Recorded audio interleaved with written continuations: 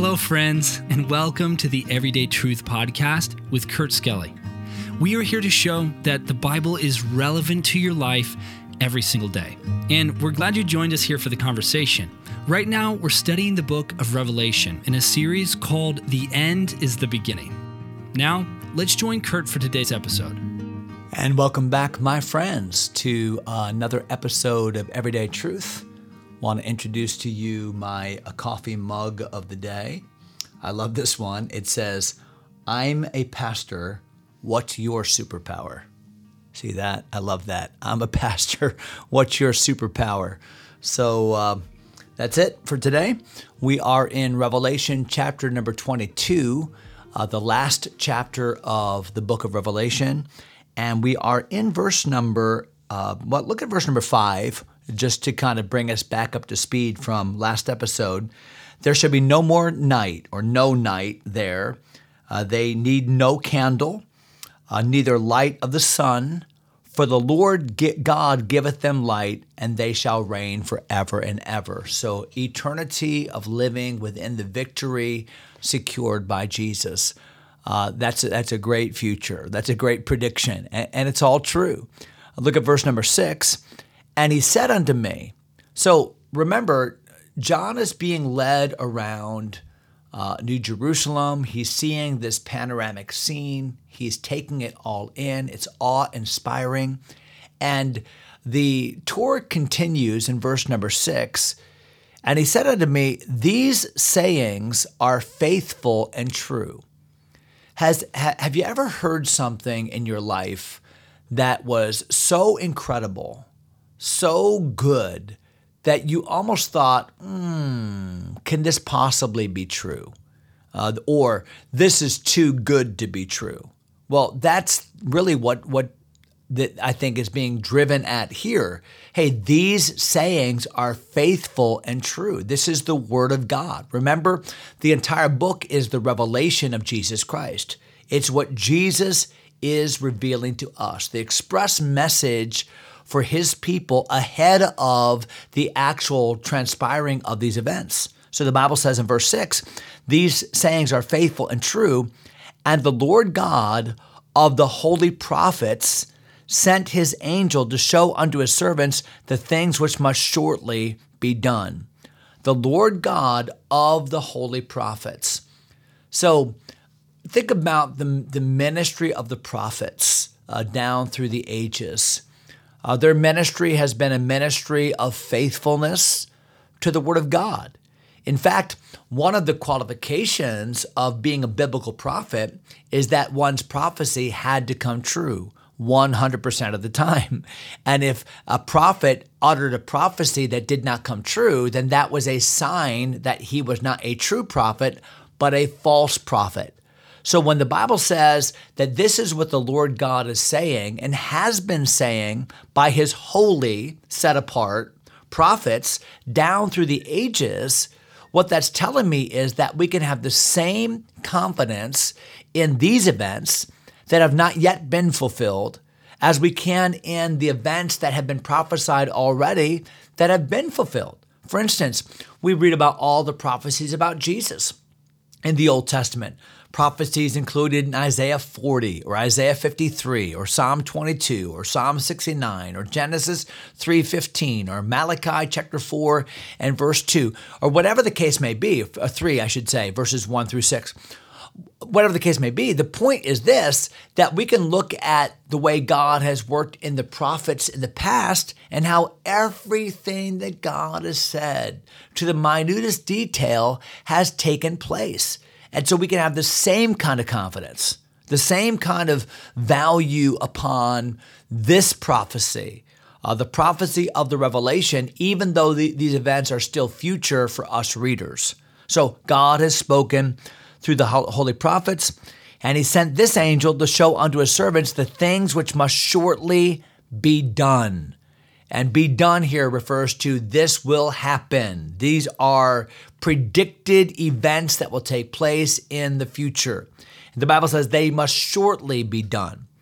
So when you think about the word shortly in the modern sense of the English word, you think, well, I'll be there shortly. And what we read into that is very soon, like any moment. And certainly that would be a connotation of this word here, that Jesus could come back at any moment. And the inauguration of all the events set in motion here from Revelation chapter 4 right through the end of the book certainly could happen at any moment. But the word quickly can also mean in the Greek language abruptly or suddenly. And that may be the point here, that when this happens, it'll happen like that. And we use the same kind of language. I'll see somebody that maybe has children still in their home, and I'll say, oh my, boy, love them and spend time with them now. Why? Because just like that, boy, they'll grow up. Just like that, they'll be out of high school. Just like that. Now, does it happen just like that? No, sometimes the days are long, but the years are short. But we know what we mean by that. Boy, this life is but a vapor. And yet we'll use terms like, he lived a really long life. So we use time terms relatively. And the Lord uses time terms relatively. A day with the Lord is as 1,000 years, and 1,000 years as one day. So when we think about the coming of Jesus or the coming of these future events, sometimes in our sphere, and from our perspective of time, we say, oh, it's taking such a long time. Like a child in the backseat of the car, when are we going to get there? When are we going to get there? When am I ever going to grow up? And yet from our perspective as adults, we look at children and say, oh, time goes by so quickly. Well, think about God's perspective as the adult in our relationship. And we think that things are taking so long. But the Apostle Paul said, well, when we put things into an eternal perspective, then this light affliction, which is but for a moment, worketh for us a far more exceeding and eternal weight of glory, while we look not on the things that are seen, but the things that are not seen. So the point is that time itself is relative to our perspective of it, our vantage point. And what the Lord is saying here in prophecy is that, this is all going to happen. It's just on the brink. It's going to happen at any moment. It's going to happen quickly. And when we all look back from eternity's vantage point, we're going to say, wow, it went by just in the blink of an eye. So this is a bona fide promise that is being made by God. It's going to happen shortly and quickly and be done. In fact, watch what Jesus inserts here in verse number 7. If you are reading a red letter Bible, you'll see the letters are in red in verse number 7, meaning Jesus is speaking. And he says, behold, I come quickly.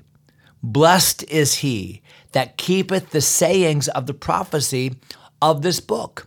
So why do we have the book of Revelation? Why do we have this special revelation from Jesus for us about our future? Well, the primary reason is because understanding the future, understanding the promises of God, recognizing the revelation of Jesus helps us to live better lives today.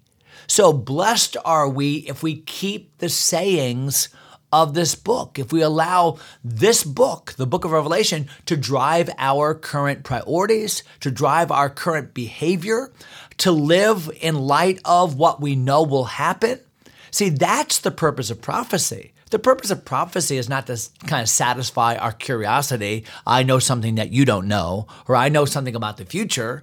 No, the purpose of prophecy is that knowing these things, seeing then that all these things shall be dissolved. That's Peter's language. What manner of persons ought ye to be in all holy conversation and godliness, looking for and hasting unto the coming of the day of God. So knowing that the earth is going to pass away, knowing that this universe is going to dissolve, knowing there's going to be new heavens and a new earth, knowing that only what's done for Christ will last, and on and on. How should that cause me to live? It should cause me to live fastidiously in obedience to the word of God, especially the words of this prophecy. That's the point that Jesus is bringing out in verse number 7. We don't have time to procrastinate. We don't have time to wait. There's no time to put off your service of God. If it's right to do it now. If you're procrastinating, stop it. and let your life be geared toward a dedication to the Lord Jesus. Look at verse number 8, where the Bible says, "And I, John, saw these things and heard them." John's like, hey, listen, I was there. I saw it. I experienced this audibly, visually. Then he says, and when I had heard and seen, I fell down to worship before the feet of the angel which showed me these things. So was this an actual angelic creature that was showing John these things? Or was it a human being? Because sometimes human beings are referred to as messengers, the word angelos or angel. I think that's the case in Revelation chapter 2 and 3, where the angel of the church refers to the pastor of that church. Well, let's find out what the Bible says. Look at verse number 9. So John falls down to worship this messenger. And the Bible says in verse 9, then saith he unto me, see thou do it not. Don't worship me. He was embarrassed. He immediately said, no. Verse number 9, for I am, here's the identity now of the messenger, for I am thy fellow servant and of thy brethren, the prophets.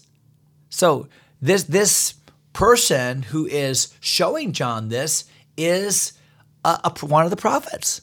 So that makes me wonder, which prophet is it? Maybe some obscure unnamed prophet. Maybe one from the school of the prophets of Elijah or Elisha's day. Maybe one of the prophets of the New Testament church.